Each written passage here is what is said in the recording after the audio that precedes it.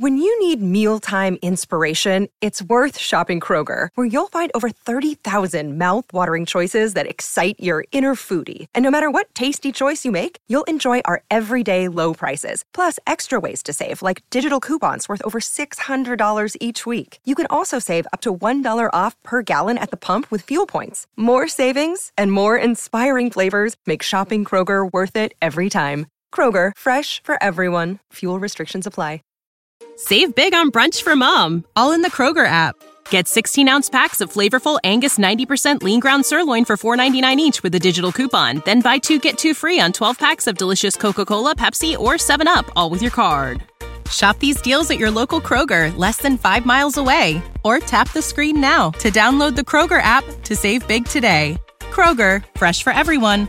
Prices and product availability subject to change. Restrictions apply. See site for details. Here we go.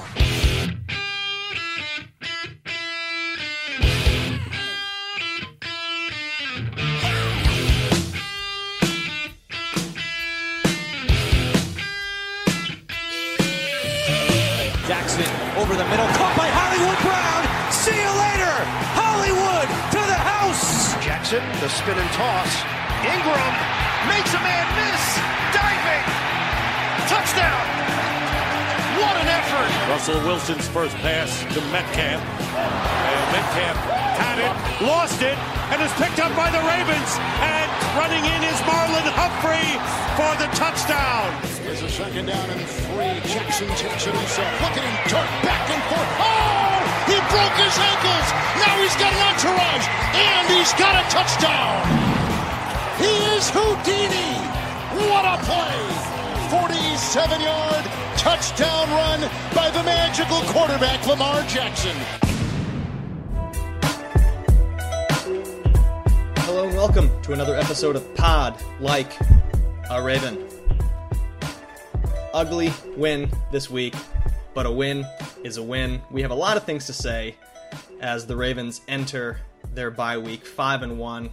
We're going to try to stay positive. We have some negatives to talk about. We got to get them out of the way, but we are also going to talk positively about a 5-1 Ravens team. I'm Antonio Barbera. I'm going to introduce my two co-hosts here in a minute. First, on the East Coast, out of Washington, D.C., Tim Horsey. Tim, how's your heart? How's your head? How are you feeling after that game? I'm conflicted. I'm very, very conflicted. The Ravens are 5-1. The only other 2 times they've been 5-1, they won the Super Bowl. But this team is not a 5-1 football team, which we're going to get into. So conflicted is probably the best thing I could say about them. And out of Los Angeles, looking shaggy as ever, Jace Evans. I wish we got to get some video going on this at some point because the headband is looking great, the hair is looking great. Very Gardner Minshew of you, except a winning Gardner Minshew, not a losing Gardner Minshew. And that's Jace Evans on the West Coast. Jace, how you doing, man? I'm doing well. Similar to Tim, I think I was doing pretty fine for especially 3 quarters yesterday. And then the wheels kind of came off for the Ravens, and that sent me spiraling back to, I think, the fan I used to be, the fan I probably still am under the surface. Lots of texts were exchanged, things were said. But, like we said, the Ravens did win, which is a lot better than the alternative. But no shortage of takeaways, I think, from this game. And one of the weirder, stranger, more aggravating wins, certainly, the Ravens have had in a long time. Yeah, I texted you guys before the game started because when we made the pick for this game last week, the line was 7.5 points, and we all liked it. We all picked the Ravens, 7.5, great, book it. And by kickoff, the line had gone up to 10 points. And the only thing that seemingly had happened was that the Ravens' best interior lineman was not playing, and that was Brennan Williams. So, some red flags, and then the Ravens come out to a 17-0 lead, and I was thinking, no, had it the whole time. This is going to be that typical Ravens game, big lead, this game is over, they're playing a bad team, a team that looked very, very bad in Philadelphia to start this game. And then the mistakes started to happen. As Jace talked about, the wheels sort of fell off, and the Ravens let a Philadelphia team claw back with seemingly just mistakes by the Ravens as opposed to Philadelphia going and taking this game. but the Ravens able to hang on by stopping the fourth 2-point conversion attempt of the game. They succeeded on 2 of them, but they were able to stop the Eagles on their fourth 2-point attempt and run away from Philadelphia with a 2-point win. So I'm going to turn to you guys now as we talk about this first half and the Ravens coming out to a lead and then going into halftime. Things that you liked, things when things were still looking rosy, or some things you didn't like, or foreboding issues that then came up later in the game. Yeah, I mean, if we're just going to start with the first half, because it sounds cliche, but this game was a tale of 2 halves, literally. Yeah. Jace, not to steal your take, but Jace texted us in our group chat, and I kind of agreed with him. He said, my hot take for the podcast, the Ravens are a defensive team, and I love it. The Ravens defense came to play. I mean, Calais Campbell, 3 sacks. The third one came in the second half, but he absolutely bodied the right guard, threw him into next week to get rid of Wentz. I mean, Wentz is the king of holding onto the ball too long, which definitely helped. But the pass rush looked good. They were stopping the running game. I mean, if you look at the drives for the Philadelphia Eagles in the first half, it's punt, fumble, punt, downs, missed field goal to end it. I mean, it was a near perfect game from the defense. Now, we'll talk about it. There were some mistakes. The 17-0 definitely was not really a reflection of how the game was going. The Eagles dropped some really potential touchdowns, at least a couple of them in the first half. But outside of that, in terms of just defensively, I was very, very impressed to start off this game.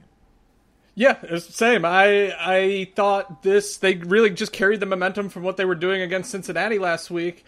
And you said it, Tim. I mean, and those first 6 possessions, it wasn't just punts. It was 5 straight 3-and-outs and 1 fumble. Like, they were doing nothing. The Eagles did not gain a first down in this game until there was 5:32 left in the second quarter. That was when they got the ball. They finally got a first down on that possession.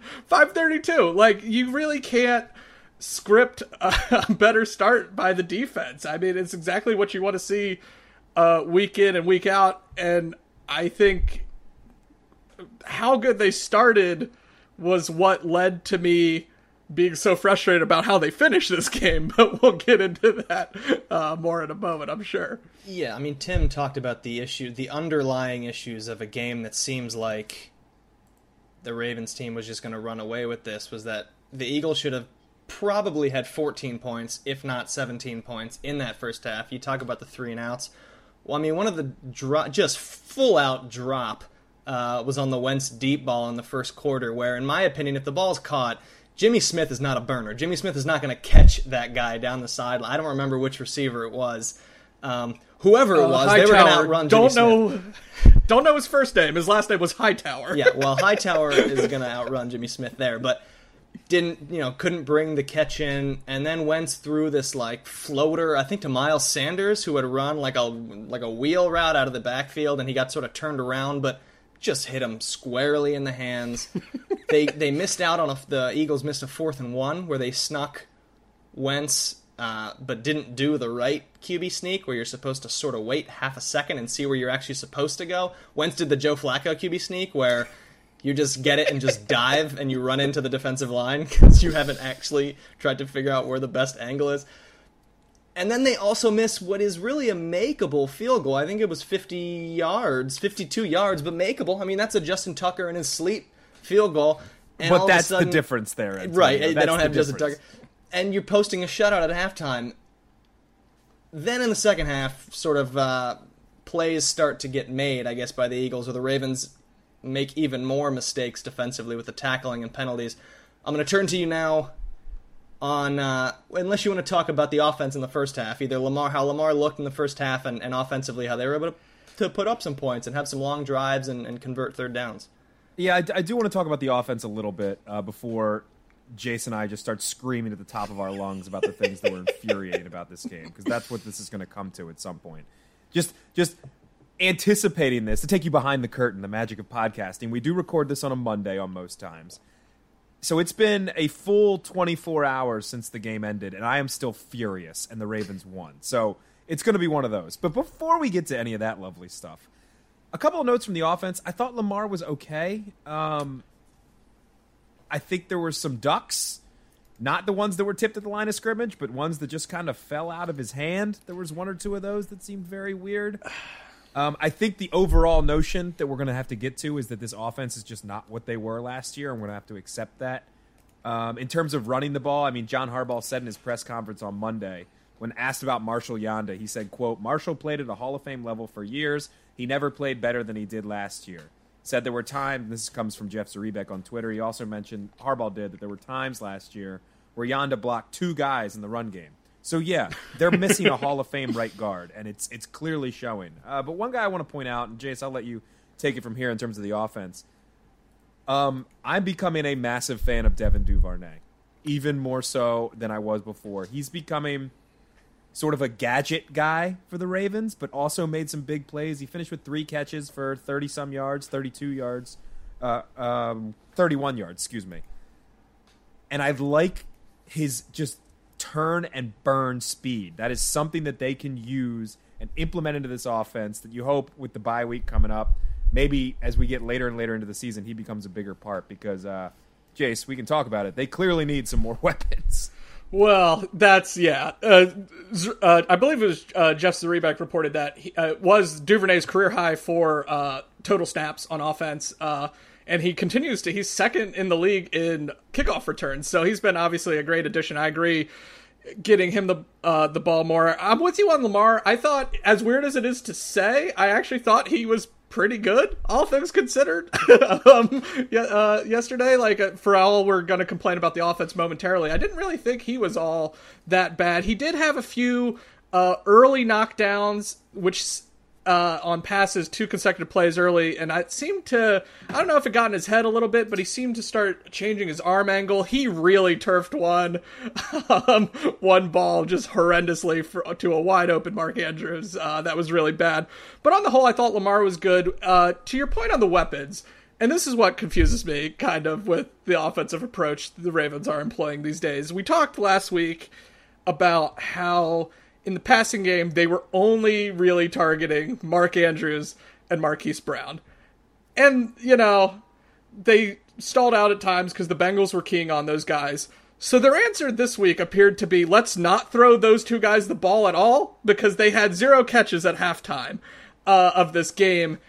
And that just really confuses me as an offensive approach. We're not the Kansas City Chiefs. This team, you want balance, sure. You want the ball in guys like Devin Duvernay's hands, get them more involved, but that can't come at the expense of your 2 best playmakers. If this offense is going to have success, you have to get Mark Andrews the ball, you have to get Marquise Brown the ball, and you have to find a healthy mix of getting the ball to your Devin Duvernays, your Willie Sneads, and I don't know where the disconnect in that happening is, if that's a Lamar thing, if that's a Greg Roman thing, call it on the schemes.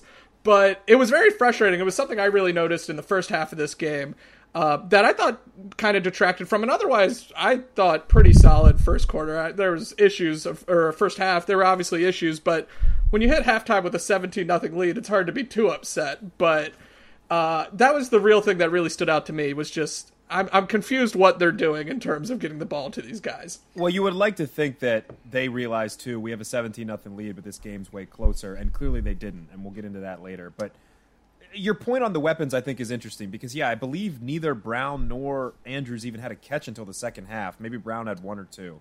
But first, in a big game, I'm starting to think I might trust Nick Boyle more than Mark Andrews in terms of catching the ball. Guy's got some hands. Did not realize that from the blocking tight end. So another positive there. The other thing I'll say, too, and again, we talked about this weeks and weeks ago, and we keep talking about the passing game, so I just want to – I still believe that this team is built around running the football, and I still think they need to do that, and they need to do that well. And you look at the numbers, and I guess this is kind of where we start to complain.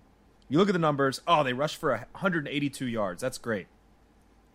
108 of that came from their quarterback, and a lot of that came on a very, very long touchdown run, which was great, but J.K. Dobbins had finally got some more touches. He only had 28 carries. Mark Ingram, who had an ankle sprain, it looks like he's going to be out, or he will be available because there's a bye week. They're hoping that he gets to play versus Pittsburgh in 2 weeks. And then Gus Edwards, who we all love because he never falls backwards. We've talked about our love for the Gus bus. He had 133 carries last year, and only 5 of them went for negative yards. On Sunday, he had 14 carries, and 4 of them went for negative yards. The offensive line got eaten up by this Eagles front line, and guess who's coming in 2 weeks? It's a defense that is significantly better than the Philadelphia Eagles, and that's the Pittsburgh Steelers. I am worried about this running game because it is the foundation of this offense. And you talk about spreading the ball around, and that's great, but because these guys aren't super dynamic weapons, it's not the Chiefs who are just pulling out receivers out of every orifice, it seems, at this point. You have to establish the run game to be able to free those guys up, and if you can't, it's going to be a real problem for Baltimore going down the stretch. Yeah, Jace, the point you made, I would love to think that the Ravens decided not to throw the ball to Mark Andrews and Hollywood this week to get it to their other weapons, as opposed to maybe the Eagles were paying a lot of attention to those guys, so the Ravens had to look elsewhere. But that's almost a good problem to have when you can turn to guys like Devin Duvernay, who's looking better and better, and J.K. Dobbins, who Jace predicted this at about 1:10 local time when the game started on Monday or on Sunday, that of course the game that J.K. Dobbins gets a bunch of carries, he's going to have the worst game of his career, and that's kind of what happened with 9 carries and 28 yards. But the weapons to me is not as big of an issue as the offensive line is a problem because you can't really patch that up at this point in time. I would love for them to just grab somebody off the street and that player be better than what they have, but the interior of the offensive line is a problem, and we've seen that. You can see it when they get beat on plays, you can see it when there's no running game, and you can see it when they commit penalties, which, boy oh boy, I'll let my co-host talk about that as we get into the second half of this game. But the last sort of part of this is that I think the Ravens are still figuring out how to use all of these different players, and that's going to have to be the patchwork. If you cannot fix the offensive line from this week to the next week, you have got to sort out how to use all these different weapons that you have.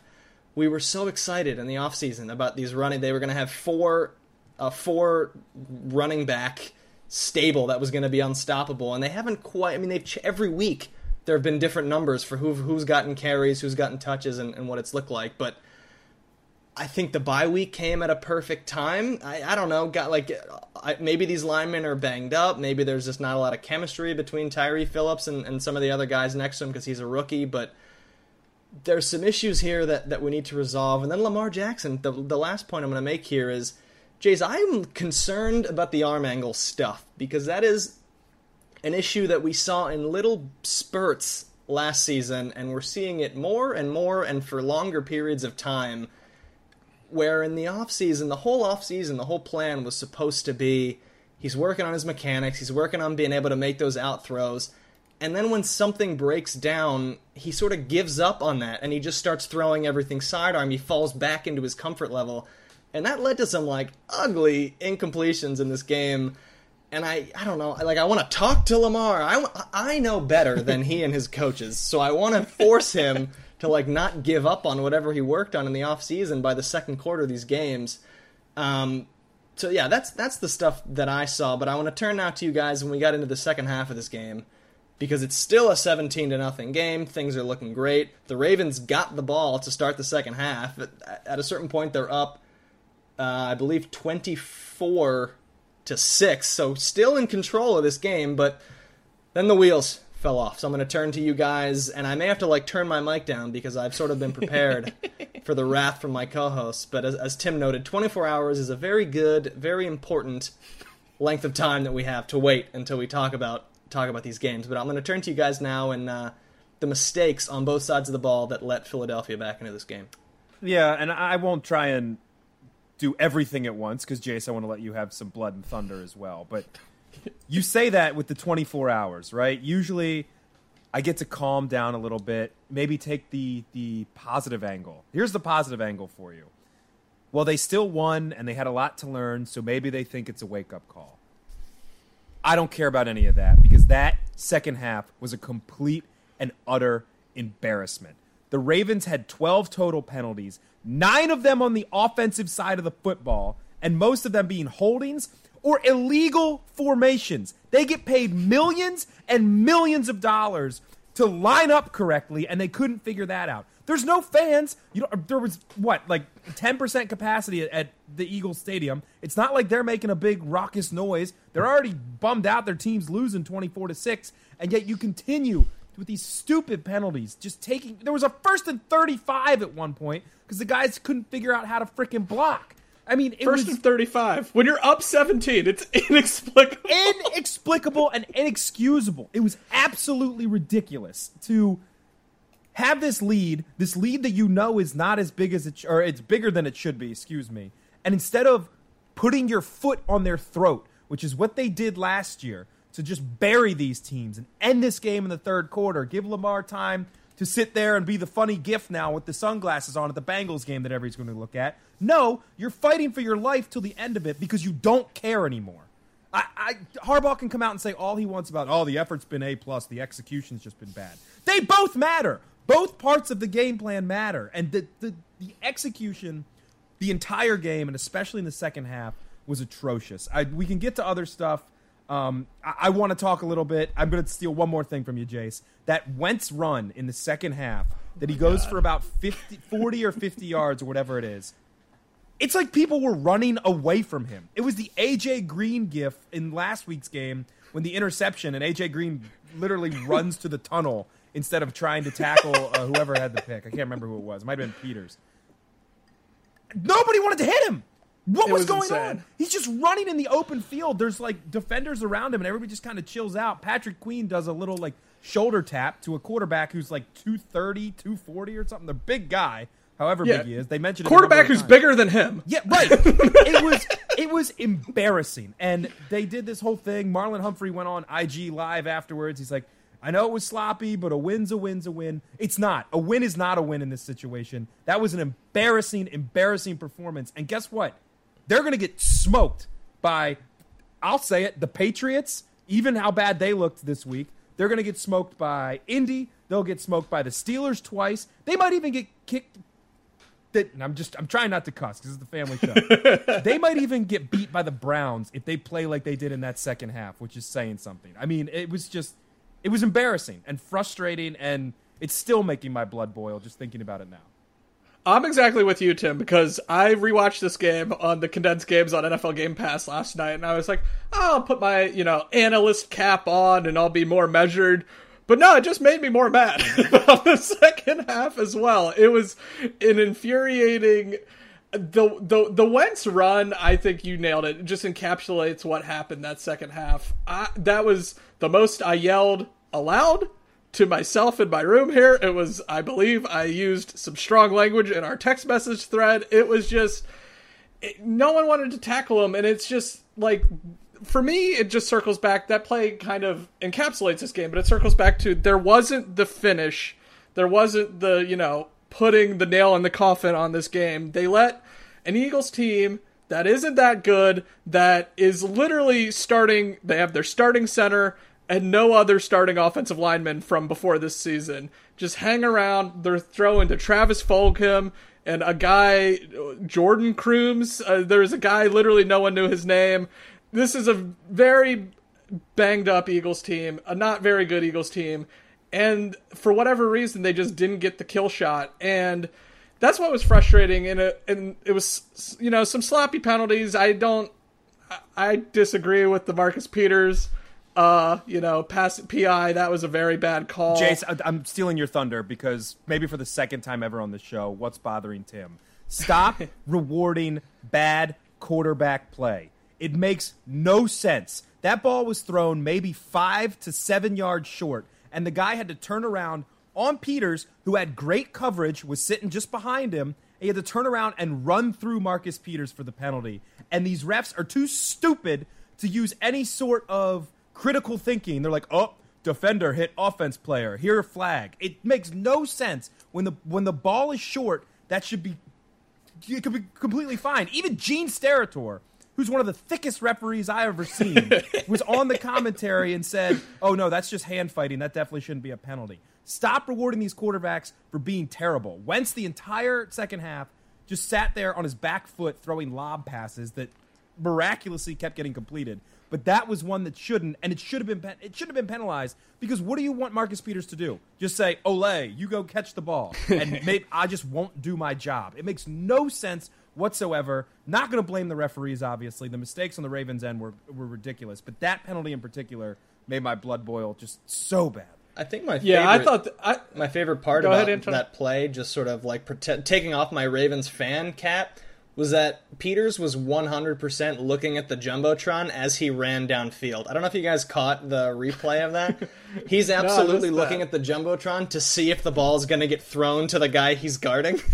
And then it's such a bad throw that takes so long to get there that he sees it and has time to turn around and get into position to make a play on the ball and essentially just sit there and wait for it. So, Tim, I agree with you in terms of rewarding bad play. It was a terrible throw.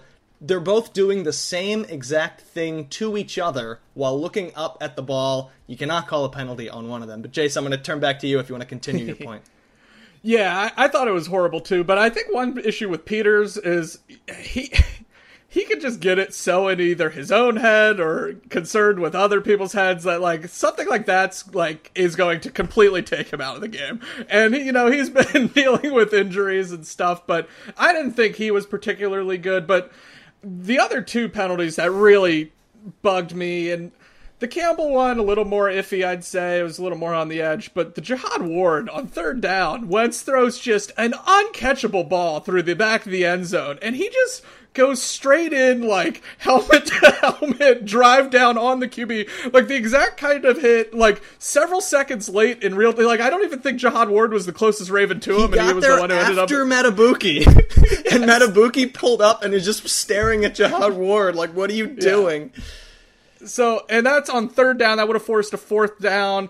This is both sides of the ball, too. The attention to detail, Pernell McPhee, they should have gone up 20-0 at least, because he just drops the most, like, easy interception in the history of interceptions. I know he's a defensive lineman. He's not getting used to getting the ball a ton, but Wentz was just throwing it up, and, like, I don't know. He didn't have I don't know how many other options he has. Again, this is a very not talent-rich team surrounding him.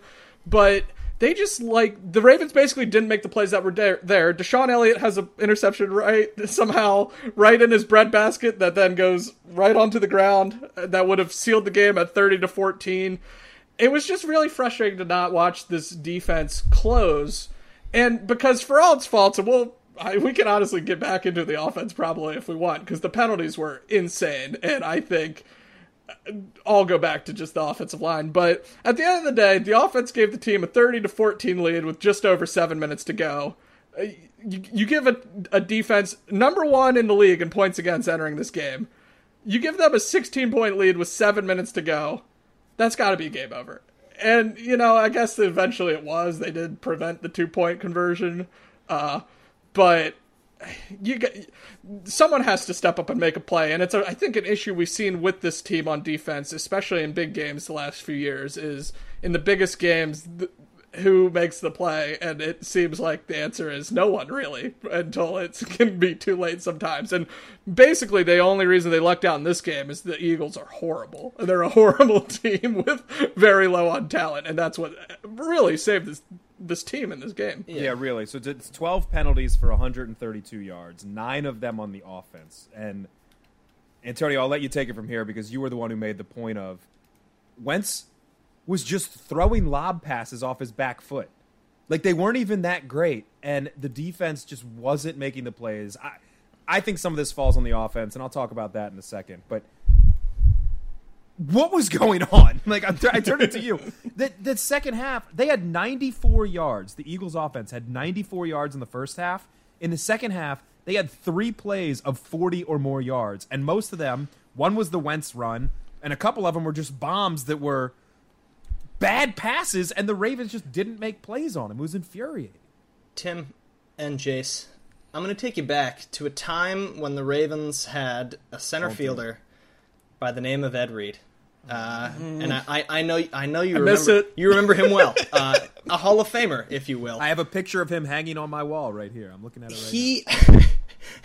I was going to make a joke that maybe isn't the best one, but Ed Reed would be rolling over in his grave, even though he's still very much with us because he only retired a few years ago from the NFL. But in that era of Ed Reed being the center fielder for the Ravens, if there was ever a throw that just sort of hung up in the air for too long, when you saw the ball going across the screen and you can't see where it's going yet on the, from a TV broadcast, half the time you would just on the back of the head go, Ed Reed's probably going to intercept this because that ball is hanging up way too long. You don't have to intercept it, though. Here's the cool thing about football is you can just knock it down, and then that's considered a good play for your defense. And yet Carson Wentz had 6 of these type throws. Some of them were even in the first half that he was able to. He completed one pass on the sideline that, granted, Humphrey had good coverage on, but it was just this little floating throw that got completed for a first down. And then in the second half, they got just more and more egregious.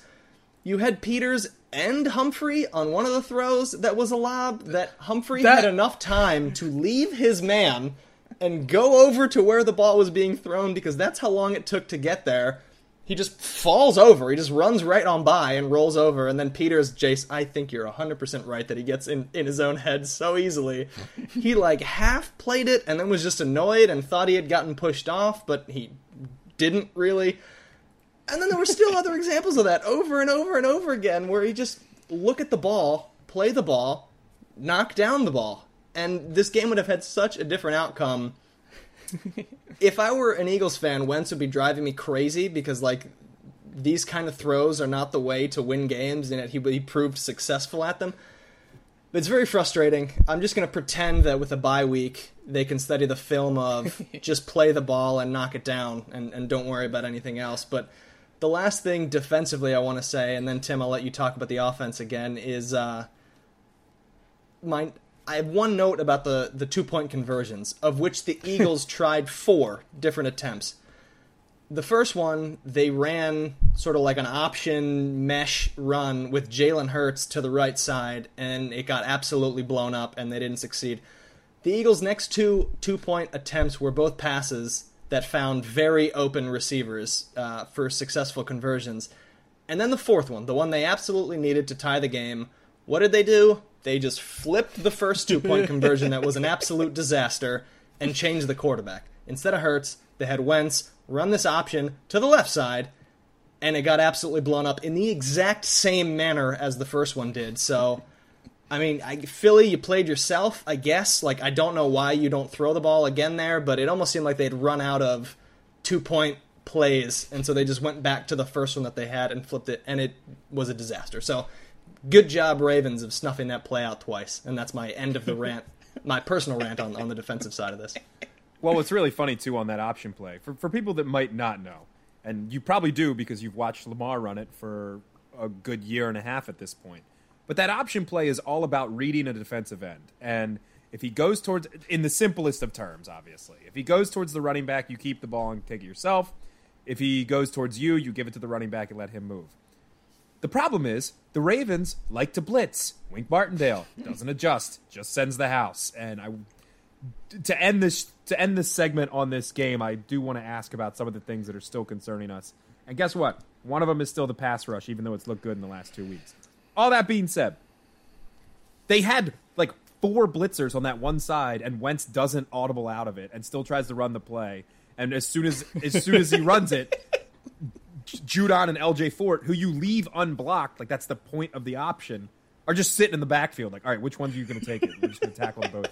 Anyway, I want to talk about the offense a little bit and then kind of throw this back to you guys. I think the other problem, and it centers around the running game primarily, I would say, and the offensive line really struggling, and just the stupid penalties and all the ridiculous beat-yourself penalties, is that the Ravens, for 6 games now, have not really shown that they can establish long drives. They did not have one drive over 10 plays in this game.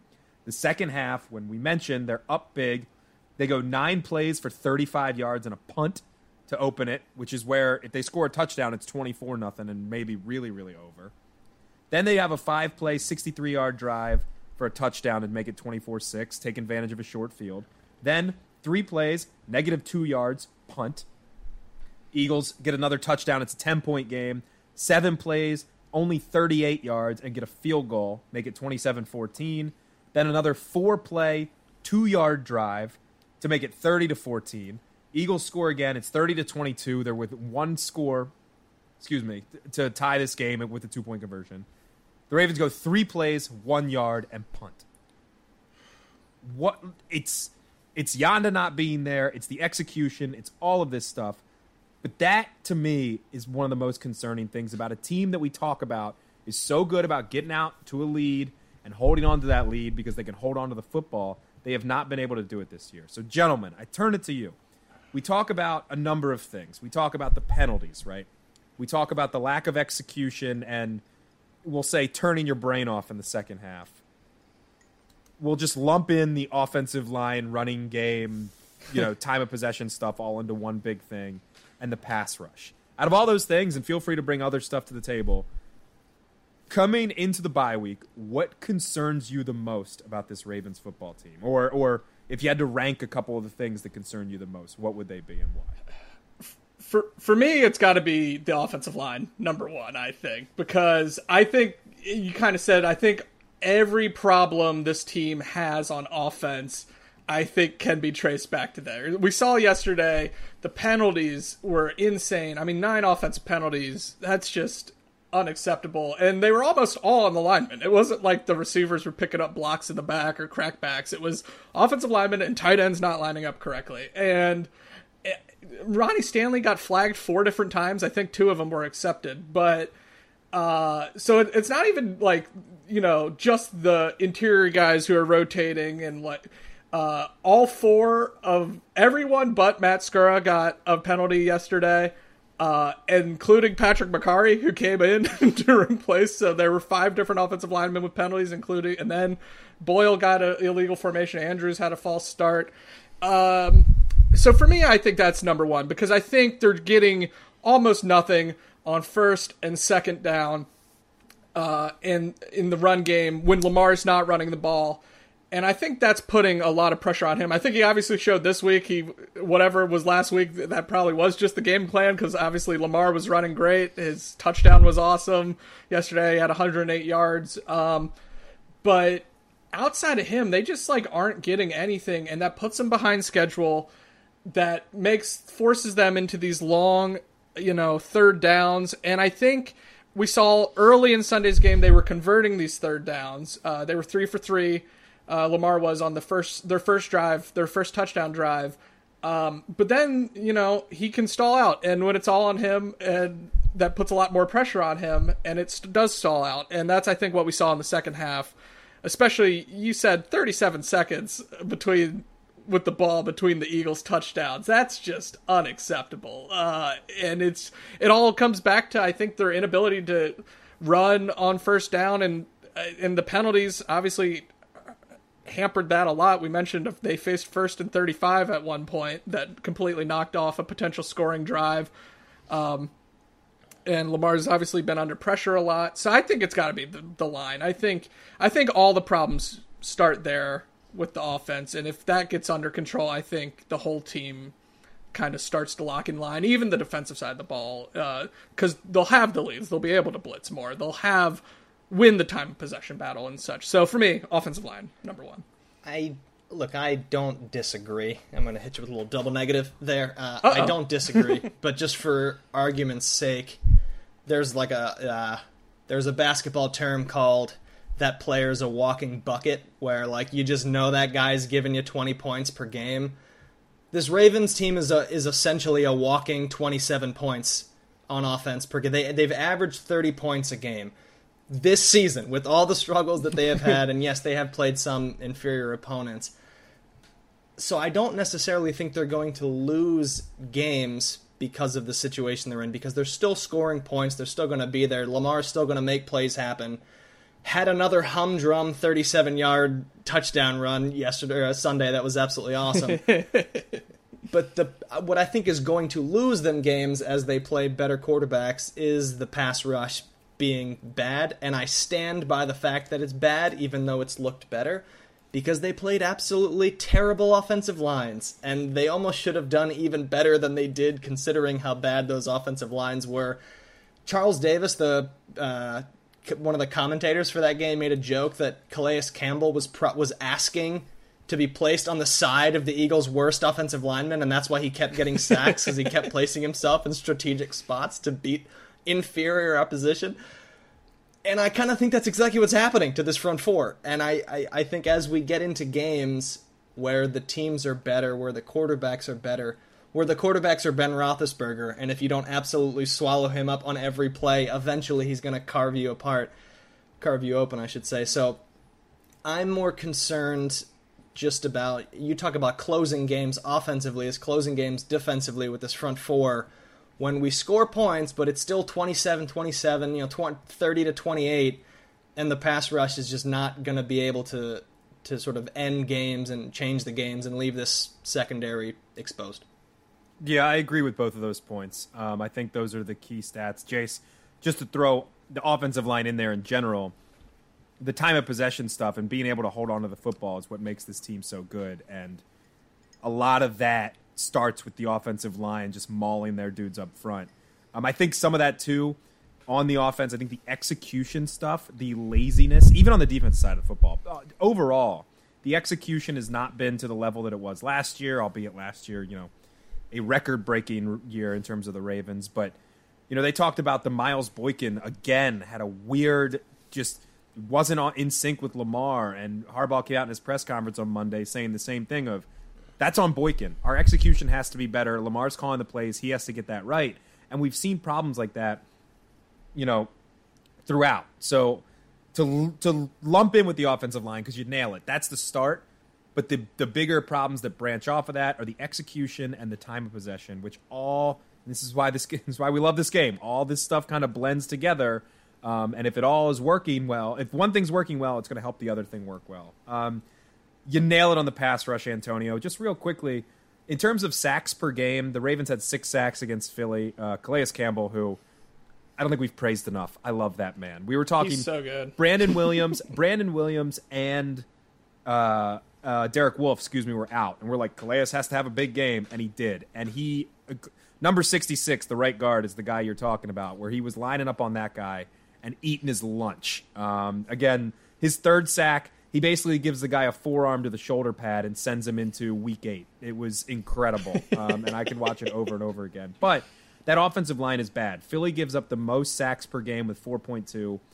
They're ranked 32nd in the league, and Cincinnati is tied for second worst with 4 sacks per game. The other team that's in there with the 3 worst, the Washington football team, also 4 sacks per game. The Steelers' offensive line... This hurts, Tim. This hurts. And after that, I mean, it's 4, 4, and 4.2. Then it dips. At 29th ranked is Houston at 3.2. So it's significantly less per game. Who the Ravens also played. Right, who the Ravens also played. Pittsburgh, who is the next opponent in a couple weeks, obviously we'll do more on that game on next week's Pod Like a Raven. We're not going away, even though the Ravens are on a bye. They give up 1.6 sacks per game. So it's a whole different kettle of fish when you're going up against that. I will just say, because you guys both nail those points, those are the 2 for me that are the most egregious and the things that need to be worked on the most. I'm weirdly, as furious as I am and was earlier in this show about the penalties, I'm almost not as concerned about that stuff, because that is stereotypically something that Harbaugh will get fixed and worked out. So... And that was, we should say, it was a kind of a weird one-off for like. It was an anomaly for sure. Yes, the run issues have been a thing all season, but Sunday's game in particular, the run issues were really compounded by just setting themselves up. 1st and 20, you're almost never converting that in the NFL. It's too good. So yeah, I agree with you. I think that is a fixable thing, but it was very strange, and I don't know if it just stems from the fact that the chemistry isn't there as much or what have you. Last note as we close this. Well, first of all, 2 notes. One thing I'm going to repeat that Tim said at the start of this section, but I'm going to say it again because this show is therapy sometimes. The Ravens are 5-1. They've only done that twice in their franchise history. They won the Super Bowl both times. So things could be worse for us as fans. They could be better, but things could be worse, and there's certainly things for the Ravens to work on. And then the second point is, what a sort of lucky, fortunate situation that this bye week was moved to before the Steelers game as opposed to after the Steelers game. Because boy, do they need it before they play this Pittsburgh team in 2 weeks. And I'm like, this is the challenge for them now. They have 2 weeks to get things right if they want to be a Super Bowl team. Like, this is the fun part of it. You don't just want to beat up on bad teams and then be an average team, whatever. Like, prove it against these big games, and I am very, very excited to be playing the Steelers in 2 weeks to sort of test out what they were able to do over the bye week. I've been very negative, so before we get off the Eagles game here, because obviously we went heavy. There was a lot of stuff to talk about. There's not a game to preview, so we hope this is a therapy session for you as well, because me screaming into this microphone has already made me calmer, I'll have you believe. I just want to touch on one. We've talked about this earlier in the year when Lamar had the run against Washington. We were kind of just like, yeah, it was great, but I'm almost used to it.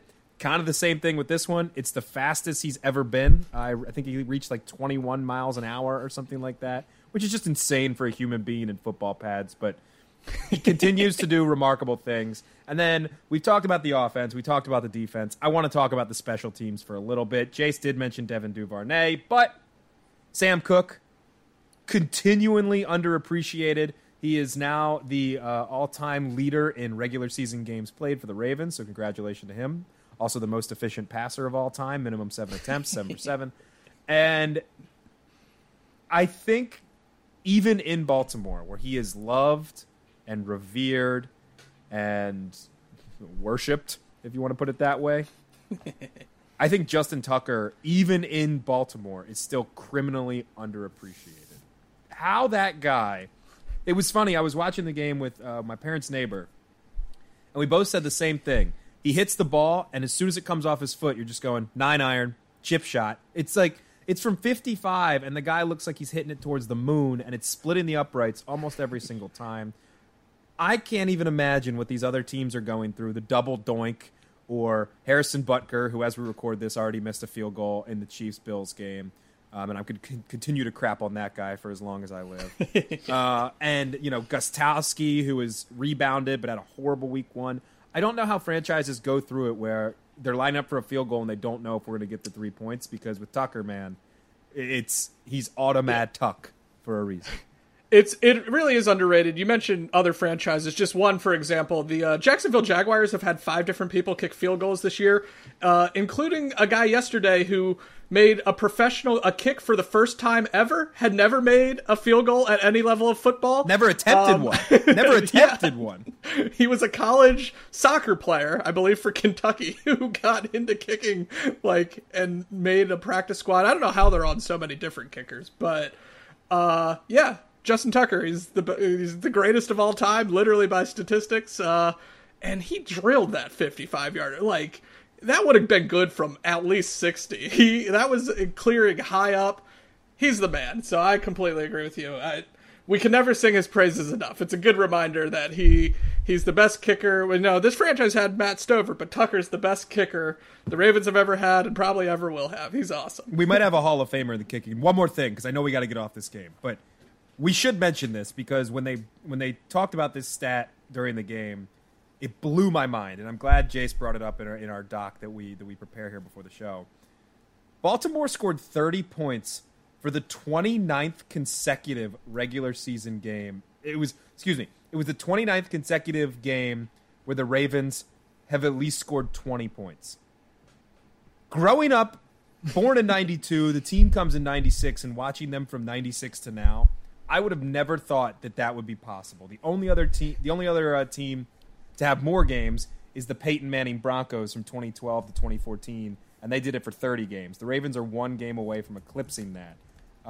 20 points, at least 20 points in 29 straight regular season games it's unfathomable to me. So I just thought we should shout that one out as well. Yeah. For the franchise that famously didn't score a touchdown for 5 straight weeks in a year they won the Super Bowl, it's hard to process for sure. So I'm completely there with you, and I think Antonio mentioned for all, I think, the hyper criticisms we can have of this team at times, I think it's because what they did last year was so incredible and speaks to the level of team they can be.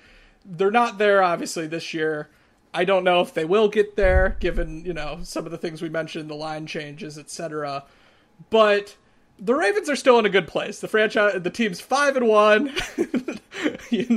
For all our griping on here, 5-1. That's really good. They're going to make the playoffs, just based on their schedule. So it's an okay place to be. There's clearly frustrations, and I was very annoyed, even more so than usual, watching Sunday's game. But all told, there's room to improve. The team knows they can improve, and it's better to know you can improve and still have a 5-1 record than be sitting at 2-3, or in the case of a team like the Minnesota Vikings that you thought might make the playoffs, 1-5. So it's not, the sky is not totally falling. It's just a little cloudy outside, I guess. Jace currently on the couch, cradling a football, saying, "It's okay. We're going to be okay. The Ravens are okay. It's going to be fine." All right. Let's move away from this game now and sort of quickly go through the random Raven before we turn to our NFL recap. I'm up this week, so I'm going to give you guys a few clues. I'm into this pick. It's not sort of the most random of guys, so I didn't give a ton of information.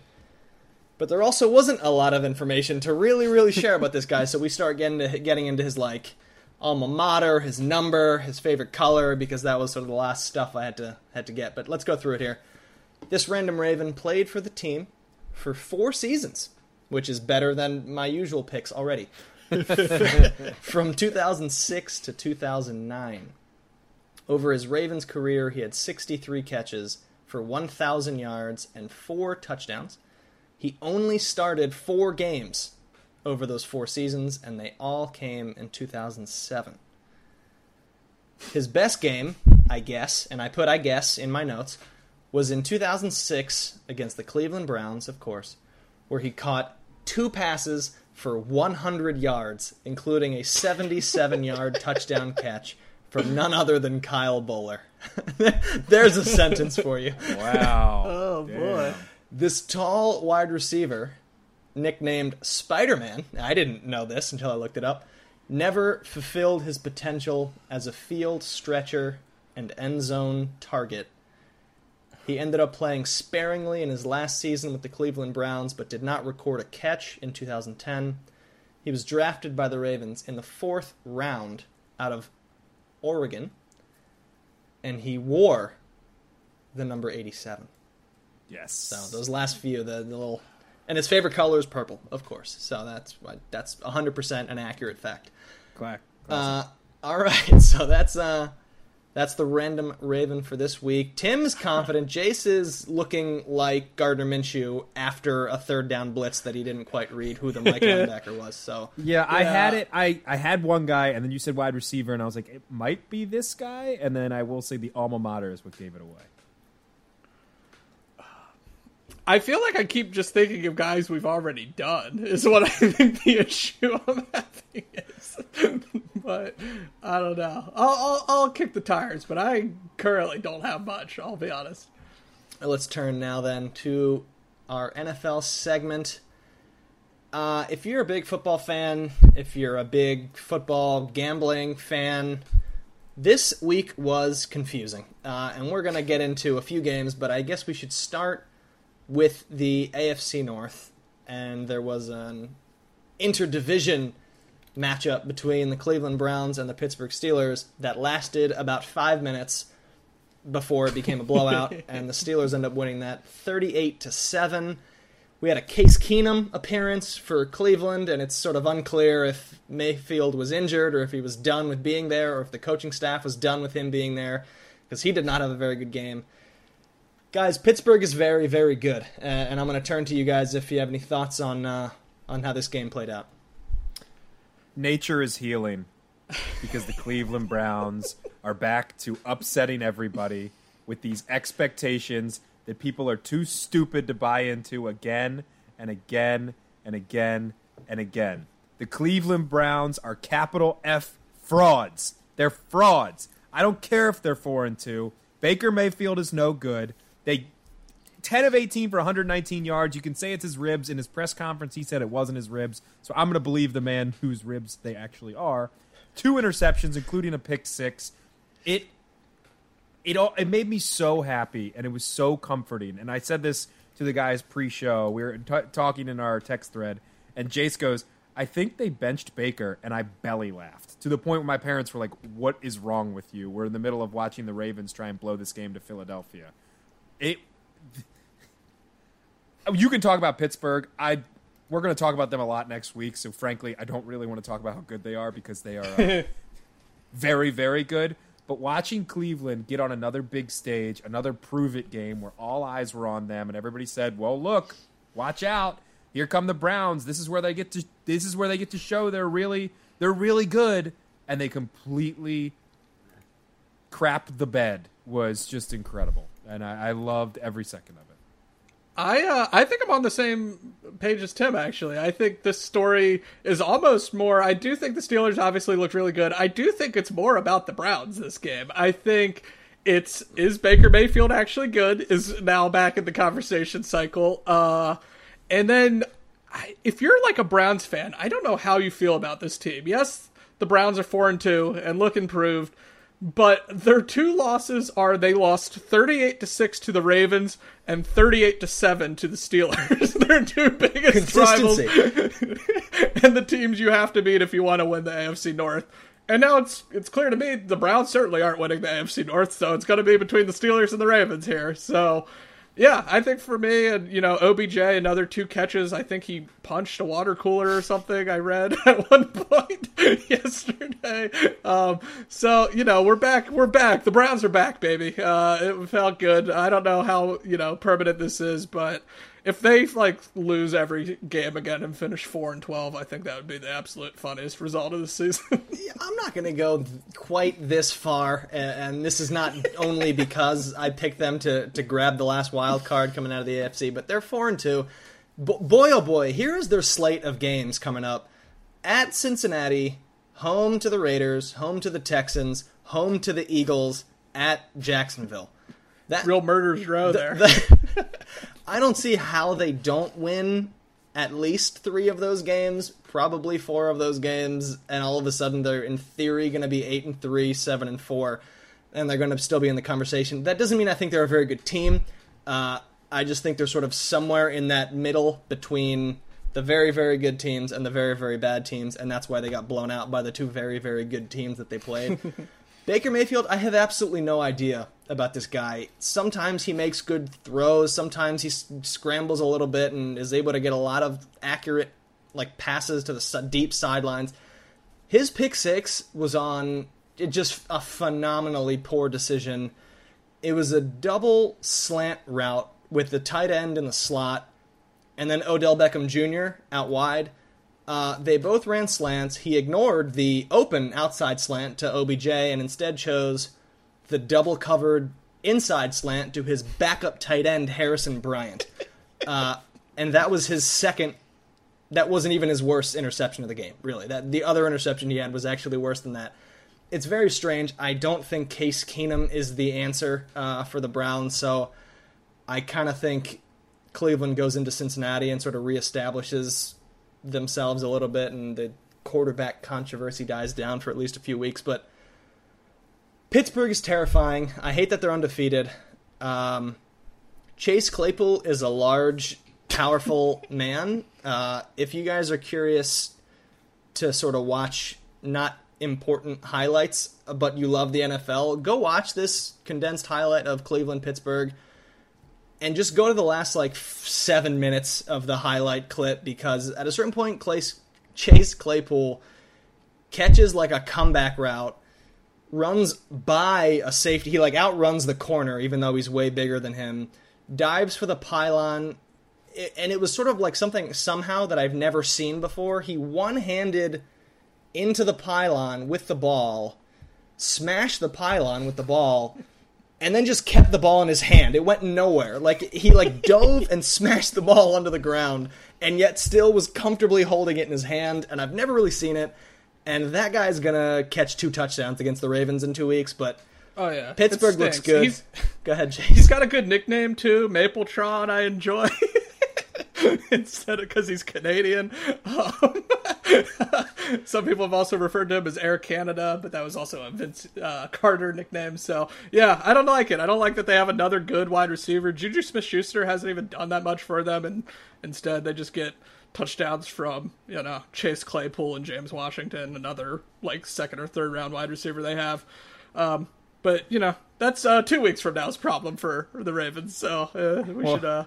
Just enjoy your NFL watching next week, Ravens fans. In the most Pittsburgh story ever, which actually I could probably translate to a Baltimore story too, if this were the case, because Chase Claypool has come on so well, and that everybody's in love with Mapletron. I love the nickname as well. I hate to say that, but I do, Chase. They're upset with Juju because they think he's spending too much time playing Fortnite and on TikTok. He released a TikTok of him dancing at the center at midfield at Heinz Field, and people got upset about it, even after they had just crushed the Browns. So there's the thing. Juju, apparently loves TikTok too much to be a good football player. There's your headline if you want anything there. But, you nailed it. Chase Claypool is incredible. We should note one thing from this game, too, before we move on. Steelers' defense is incredible, but just lost its play caller. Devin Bush out for the year with a torn ACL, which, we're never going to root for injuries or never say good, but in terms of going up against that defense is a massive advantage for Baltimore not having to deal with that guy, because they've got playmakers everywhere. So the fact that one more of them isn't on the field is from a Ravens point of view, is a positive.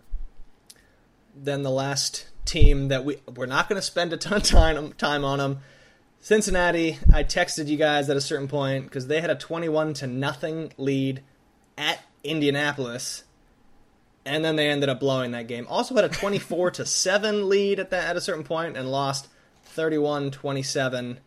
And that lead was gone not late in the game. That at a certain point, they were I think a full fourth quarter, and the Colts had already taken the lead 28-27, and Cincinnati was chasing the game. So they're not a good team. I like Burrow, but they have a lot of ground to make up in terms of personnel. They're still poorly coached and, talent poor at a lot of positions, I'll say. And that's all I have to say about this game, too. It was very Bengals. I'm going to move past Tim because I know he doesn't have a lot to say about the Bengals, but he may have a lot to say about this game. And this was just weird weeks in the NFL, because just as everybody predicted, the Green Bay Packers went into Tampa, the legendary Rodgers versus Brady game. Rodgers looks amazing. Green Bay takes a 10-0 lead. This game is comfortably going Green Bay's way. And then back-to-back picks by Rodgers that I don't know if I've ever seen him do. One is a pick 6, and the other is a pick 2.5. It gets them down to the 5-yard line where they immediately get another touchdown out of it. Final score, 38-10 Tampa. Just no more points from Green Bay for the rest of the game. Guys, what happened in this game? And I know, Tim, you want to say some things that you like about this Tampa Bay that has nothing to do with the Tampa aspect. Right. I will hold my hand up and talk positively about Tampa Bay, but I'm going to focus on one side of the ball. It's the defense. That defense is so fun to watch. I was admittedly, as somebody who has the Tampa Bay defense in fantasy football, I was very nervous. I didn't want to get rid of them. You usually dump a defense in fantasy because they got a bad matchup. I like this defense so much that I was like, you know what? They might get torched this week because Rodgers is playing on another level, but I'm going to keep them. And boy, they shut him down. Antoine Winfield Jr. in the secondary. Jason Pierre-Paul and Ndamukong Suh, Shaquille Barrett rushing up front. But I got to talk about the two middle linebackers, that being Devin White and Lavonte David. Lavonte David, who has been in the league a long time now out of Nebraska, might be the most underrated player in the league. He is absolutely incredible. He has been for a long time. He flies towards the ball. Antonio made the point before the show. A little Ray Lewis-esque going sideline to sideline. It's just there's a sweep play going left, and he's on the right side of the field, and he's still going to get there and stop it for 2 yards, and you just have no idea how he got there in time and how he read the play. Watching those middle linebackers as somebody who primarily loves defense and grew up on the best one of all time, playing week in and week out for the Baltimore Ravens.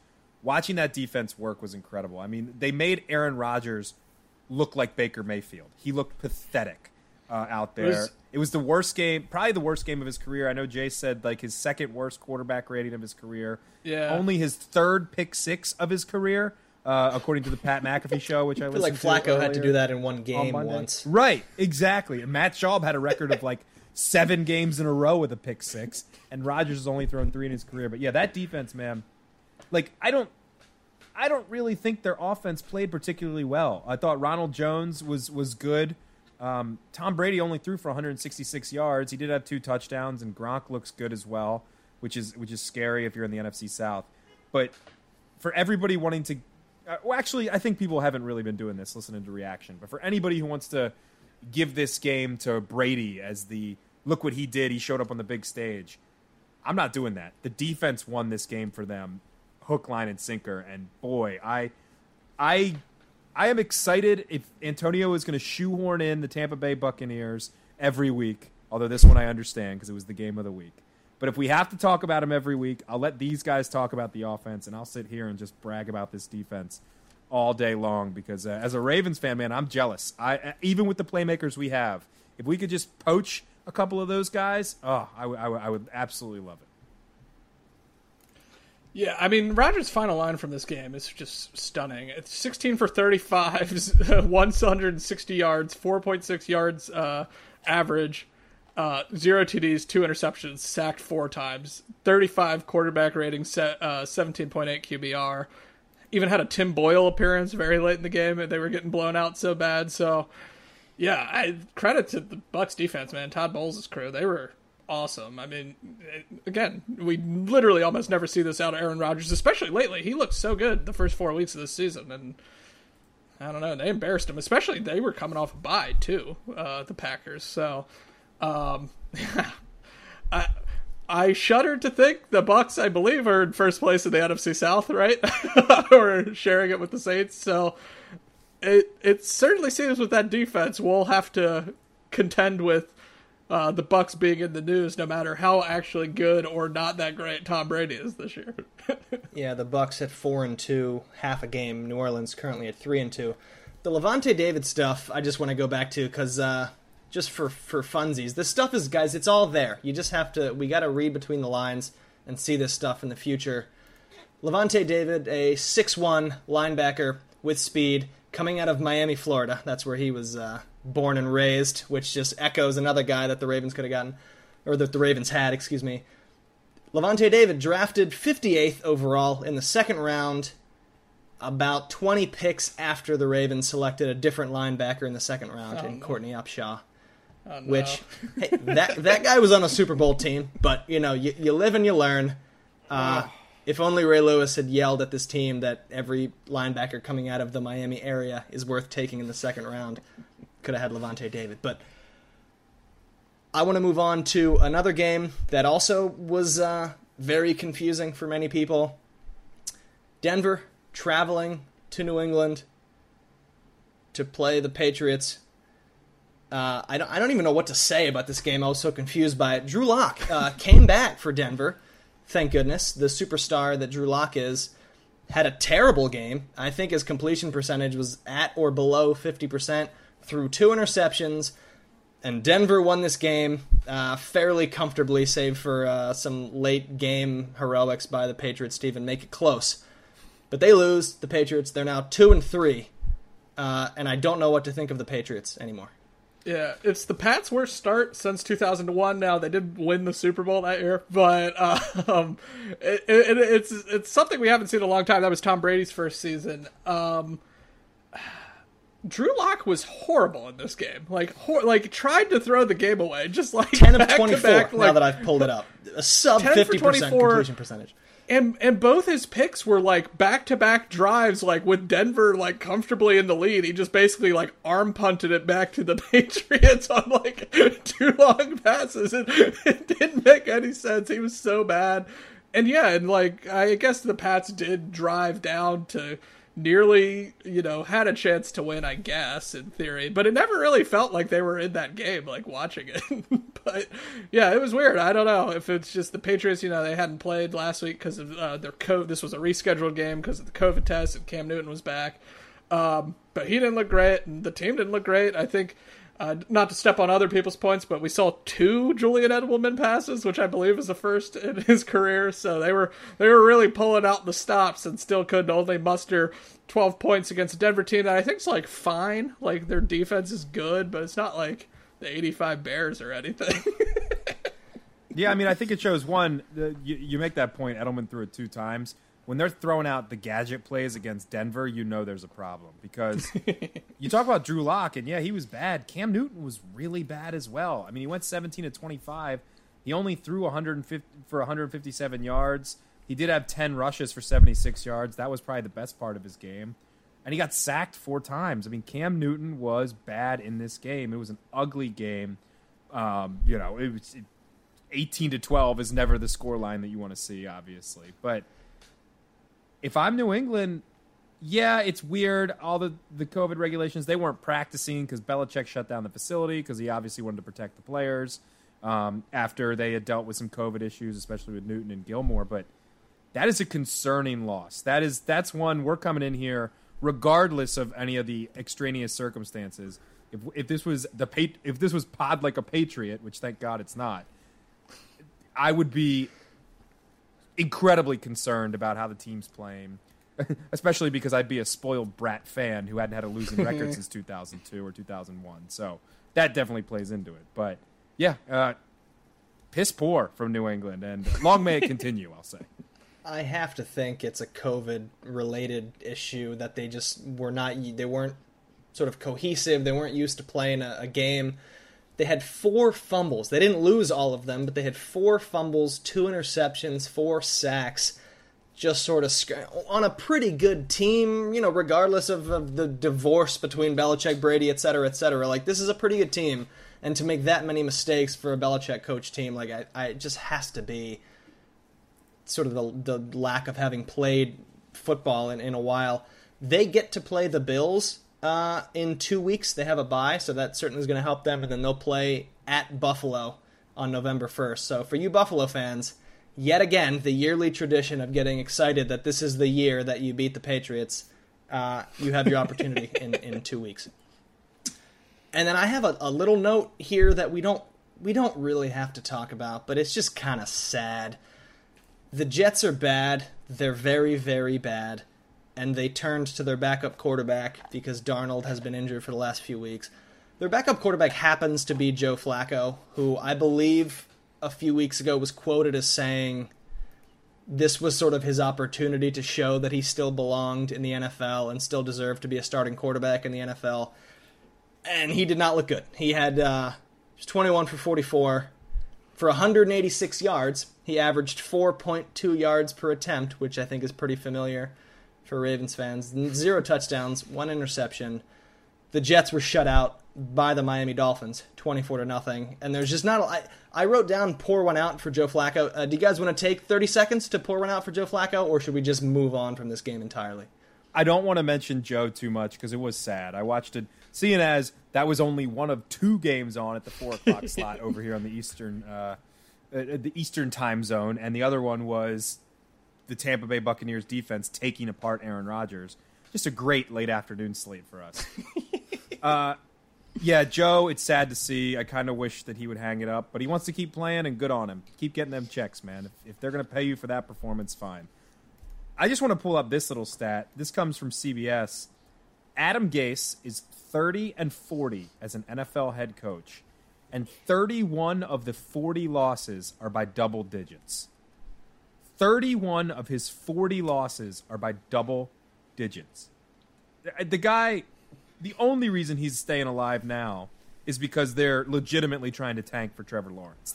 That has to be the only reason he's still there. He's incompetent as an NFL head coach, and I feel bad for Jets fans who, for a franchise that has seen a lot of lows, this seems like the ultimate low. And we should also mention the only team that yet to get a win, and I believe the first team to be shut out.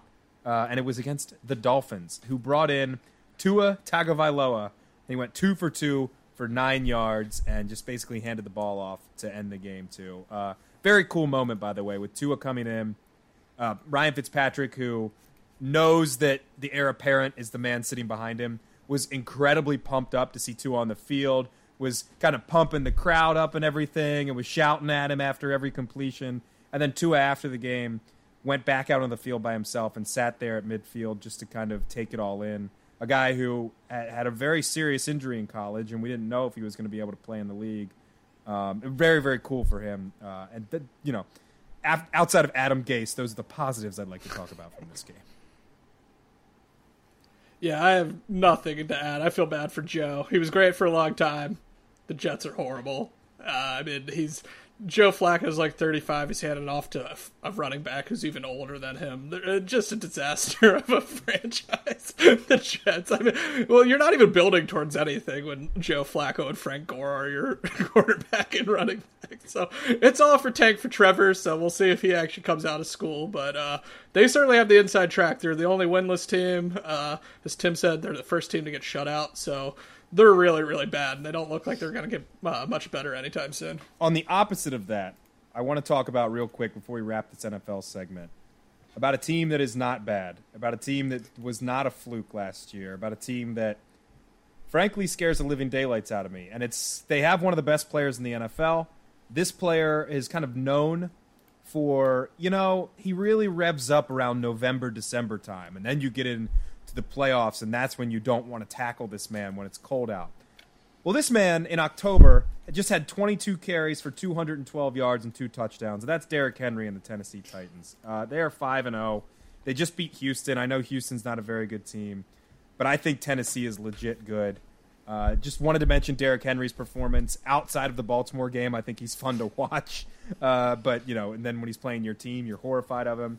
I think Tannehill, another guy who got away from Gase and might be legitimately good. And then I just want to point out this, where Tennessee they were down, and they had to find a way to save enough time to get the ball back to drive down the field. This comes from Warren Sharp, who, if you're not following @SharpFootball, you have to. He put this tweet out earlier today. The Texans were about to score a touchdown, and the time's clicking down. And Vrabel, in this video, and you can look at it again, @SharpFootball, Vrabel sees it at the last moment. He grabs a 12th defender and rushes him out onto the field. The number 33 on the Titans is kind of like, wait, what are you doing? They get flagged for 12 men on the field in the huddle. Vrabel pretends to be upset, then brings 46 off. Why does he do this? The penalty stops the clock. He knows Houston's going to score, and it ended up saving 40 seconds of real game time that the Titans used to drive back down the field and score the game-tying touchdown to send to overtime, which they ended up winning. I mean, just incredible coaching. You talk about guys who come out of New England, and you're like, well, it's all Belichick. These guys aren't going to do anything. Bill O'Brien. Vrabel seems like the real deal, and that kind of terrifies me as a Ravens fan. But the Titans are good. The Steelers are good. The Patriots will figure it out. Everything's fantastic here in Baltimore. Well, yeah, and the Ravens play all of them. That's the real cherry on top. The only thing I'll add to that is that those situations, and it was a smart play, absolutely, but those situations also look a lot better when the team you're playing just feeds right into that, because on 1st and 10, what does Houston do? Throw an incomplete pass, and that stopped the clock, and they had no need to use a timeout there either. Houston, I don't know what to say about you. I don't like the Titans. You brought this up, and I don't like it, Tim. I don't like that they're 5-0. I don't like that they've blown out the Bills and now beaten a pretty okay Texans team in a shootout. They've scored 42 points in back-to-back games. I think I didn't pick the Titans in the playoff thing at the start of the season, I think subconsciously, because I didn't want them to be in the playoffs. So I just said, if I don't say it, then it can't happen. Right. They're very, very good. They have the exact same formula that they had last year in the postseason, and I don't like any of it. That's all I have to say about Tennessee. Well, interesting, too, and we don't have to get into this, but I think it's interesting to note that for the first time, and maybe it's been a couple years of this, but it always used to be the NFC was loaded, or recently. This power balance does shift a number of times. This season, it is the AFC. You talk about the Bills. You talk about the Patriots even at 2-3. You talk about the Titans. You talk about the Ravens. You talk about Pittsburgh. The Kansas City Chiefs. The Las Vegas Raiders are making some noise. The AFC is stacked. And, again, everything's great. I am the dog meme of in the burning house of just saying this is fine, this is fine, this is fine. This is my silver lining quickly. Tennessee has to they play Pittsburgh this Sunday. So one of them has to lose, and that'll be good for whichever team loses. All right. They're going to tie now. Let's move to the gambling section very quickly. We've run on and on, guys, this week, and we don't even have a Ravens game to preview. We had a lot to say and a lot to dislike about that Eagles game, I guess. But I have one pick this week. None of us did very well last week, to be quite honest. We all got the Ravens game wrong with the -7.5, which I think if that game were played another 99 times, we would still cover that bet 99 of the times. They were up 30-14 with 3.5 minutes to go. So this week there's no Ravens game, obviously, to talk about or to pick. So I have one game that I'm taking, or one bet, I should say, and it's a 3-team tease because that's how I operate, and it's 6 points. And the 3 games that I'm teasing, 6 points, is New Orleans first. They are hosting Carolina. That line I'm moving down from -7.5 to -1.5. Carolina, they're okay. New Orleans takes care of them at home. Buffalo, if you can find it, this line before the Monday night game started, the line was -12.5 for Buffalo playing the New York Jets. I'm teasing that down to -6.5. What else needs to be said about the New York Jets? And then the third game of this teaser is Kansas City is playing Denver, and that line is 9. I'm moving that to -3. So that's New Orleans -1.5, Buffalo -6.5, Kansas City -3. 3-team teaser. You're in the plus money territory. If you bet $100, you would win $160. And that's my only pick for this week. And now I'm going to turn to my 2 co-hosts. Yeah, so I also lost every game last week, as you mentioned, including my, quote, lock of the year, which was Green Bay over Tampa Bay. Might have been spite, might have been bias. I love the defense. The defense is great. We'll continue to talk about the defense here on this program. This week, I have Dallas -3 away to the football team. Now, again, at time of recording, we have not seen the Andy Dalton-led Cowboys play the Cardinals, so by the time you listen to this, maybe this looks like a stupid bet. But I think Dallas is still talented enough, and even though their defense is that bad, Kyle Allen or the one-legged Alex Smith maybe leading that football team's offense, give me Dallas -3. Speaking of the Green Bay Packers, I'm taking Green Bay -3.5 away to Houston. Houston, not a good football team. We don't know how good the Packers defense is. They might stink, but Aaron Rodgers just had one of the worst games of his career. If I know anything about Aaron Rodgers, he's going to bounce back. So give me -3.5 for Green Bay. And then Seattle, who we didn't see, they were on a bye this week. They are another team that's playing before, or at time of recording, has not played yet. They play in the late game.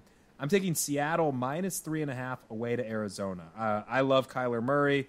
There's no Chandler Jones, though, on the other side of the football. And outside of him, I don't see a ton of talent. Patrick Peterson still play for them? Is he still on the He does. I don't know if he's good. I don't really think he's all that good anymore. He's certainly not their best defensive back. Right. They've got some players. Budda Baker as well, the safety, is very good. But I think Seattle is one of the best teams in the league. And give me -3.5 away to Arizona, even with their defense as well struggling. It'll be a shootout, but I think they'll win more than that. And then just one more interesting one. I'm not taking this one as an official bet, but the 49ers look pretty good on Sunday Night Football. And they are actually underdogs to New England. Now, they have to travel, the whole West Coast, East Coast thing. But if you like what you saw from the Niners and you think they can keep it going with George Kittle and you really didn't like what you saw from New England, you can get San Francisco at +2.5 away to New England. Might be interesting. I'm staying away because Belichick scares the life out of me, but might be interesting for you other gamblers out there. That line also intrigued me, but also scared me. And we're very in lockstep, which did not work out for us last week, Tim, as I also got everything wrong. But I am picking the Cowboys -3 and the Seahawks -3.5 for similar reasons, as you said. Russ is still cooking last time I checked, even with a week off. So I'm picking, I think they'll win that game. Although they always have a hard time against the Cardinals, so it's one to keep an eye on. But the half point scares me for some reason. If it was just 3, I'd like it a lot more. But 3.5 for the Seahawks. Cowboys, same thing. Washington's horrible. And then, speaking of horrible teams, I'm going with the Buffalo Bills minus 12.5 against the New York line Jets. Can't be high enough for Jace. Yeah, and the Bills they looked bad on Tuesday. They haven't looked especially great tonight as we record this. That being said, they're in need of a win. The Jets, as we've said, are easily on track to be the worst team in the league. Quit on their coach before the season. Is that possible? But the Jets are atrocious, and especially for a Bills team looking to get right, I think they're gonna hammer the Jets. All right. As with any trends, guys, it's ebb and flow. So we did poorly last week, so it's just nature that next week we'll be back with our picks. All right, I'm gonna read through the random Raven clues one more time, and then we're gonna get on out of here. So this random Raven played for the team for 4 seasons from 2006 to 2009. He had 63 catches for 1,008 yards and 4 touchdowns in his Ravens career. He only started 4 games, all of which came in 2007. His best game was in 2006 against Cleveland at home, where he caught 2 passes for 100 yards, including a 77-yard touchdown catch from Kyle Boller. This tall wide receiver, nicknamed Spider-Man, never fulfilled his potential as a field stretcher and end zone target. He played sparingly in his last season with the Cleveland Browns in 2010, never recorded a catch for them. He was drafted by the Ravens in the 4th round out of Oregon and wore the number 87, and his favorite color probably is purple. Jace, I'm going to give Jace a second, because I think Tim's on it. Confident, Tim, or do we want to give Jace a second here to try to come up with something? I've got it, so I'll give Jace can guess first. Have a guess, Jace. I know who it is. The name, Marcus Robinson popped in my head, but that was too early. I think he was only there a year or 2. I got nothing. I am completely blank. I mean, I'm picturing who wore 87. The name it's all gonna come back to me, but I just have nothing on the name right now. Taller, skinnier, definitely wore a visor.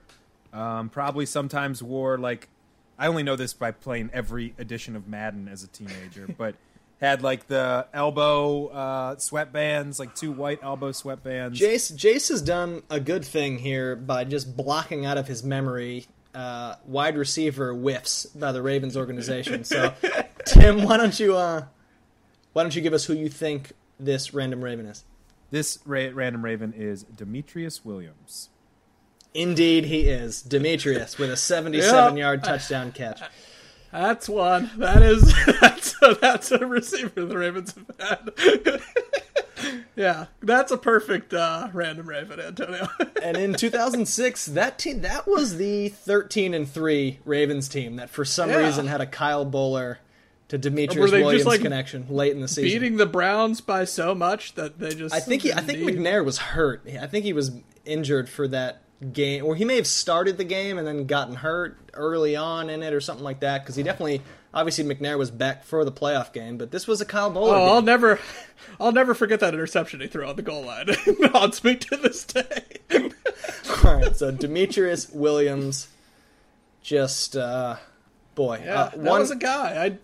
I can't think of one single play he had, but I had to look it up to find out what his best game was, and I came up with this. He was on the team for a while. 2-catch game as his standout performance of his career. So, Demetrius Williams, one of the guys who the Ravens drafted to play wide receiver. All right.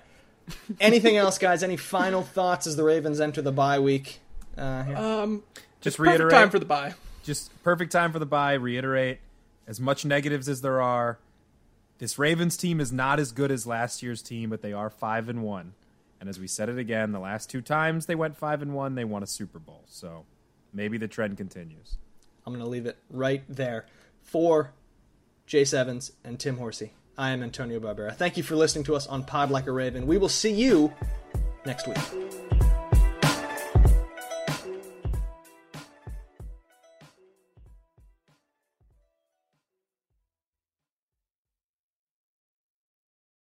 When you need mealtime inspiration, it's worth shopping Kroger, where you'll find over 30,000 mouth-watering choices that excite your inner foodie. And no matter what tasty choice you make, you'll enjoy our everyday low prices, plus extra ways to save, like digital coupons worth over $600 each week. You can also save up to $1 off per gallon at the pump with fuel points. More savings and more inspiring flavors make shopping Kroger worth it every time. Kroger, fresh for everyone. Fuel restrictions apply.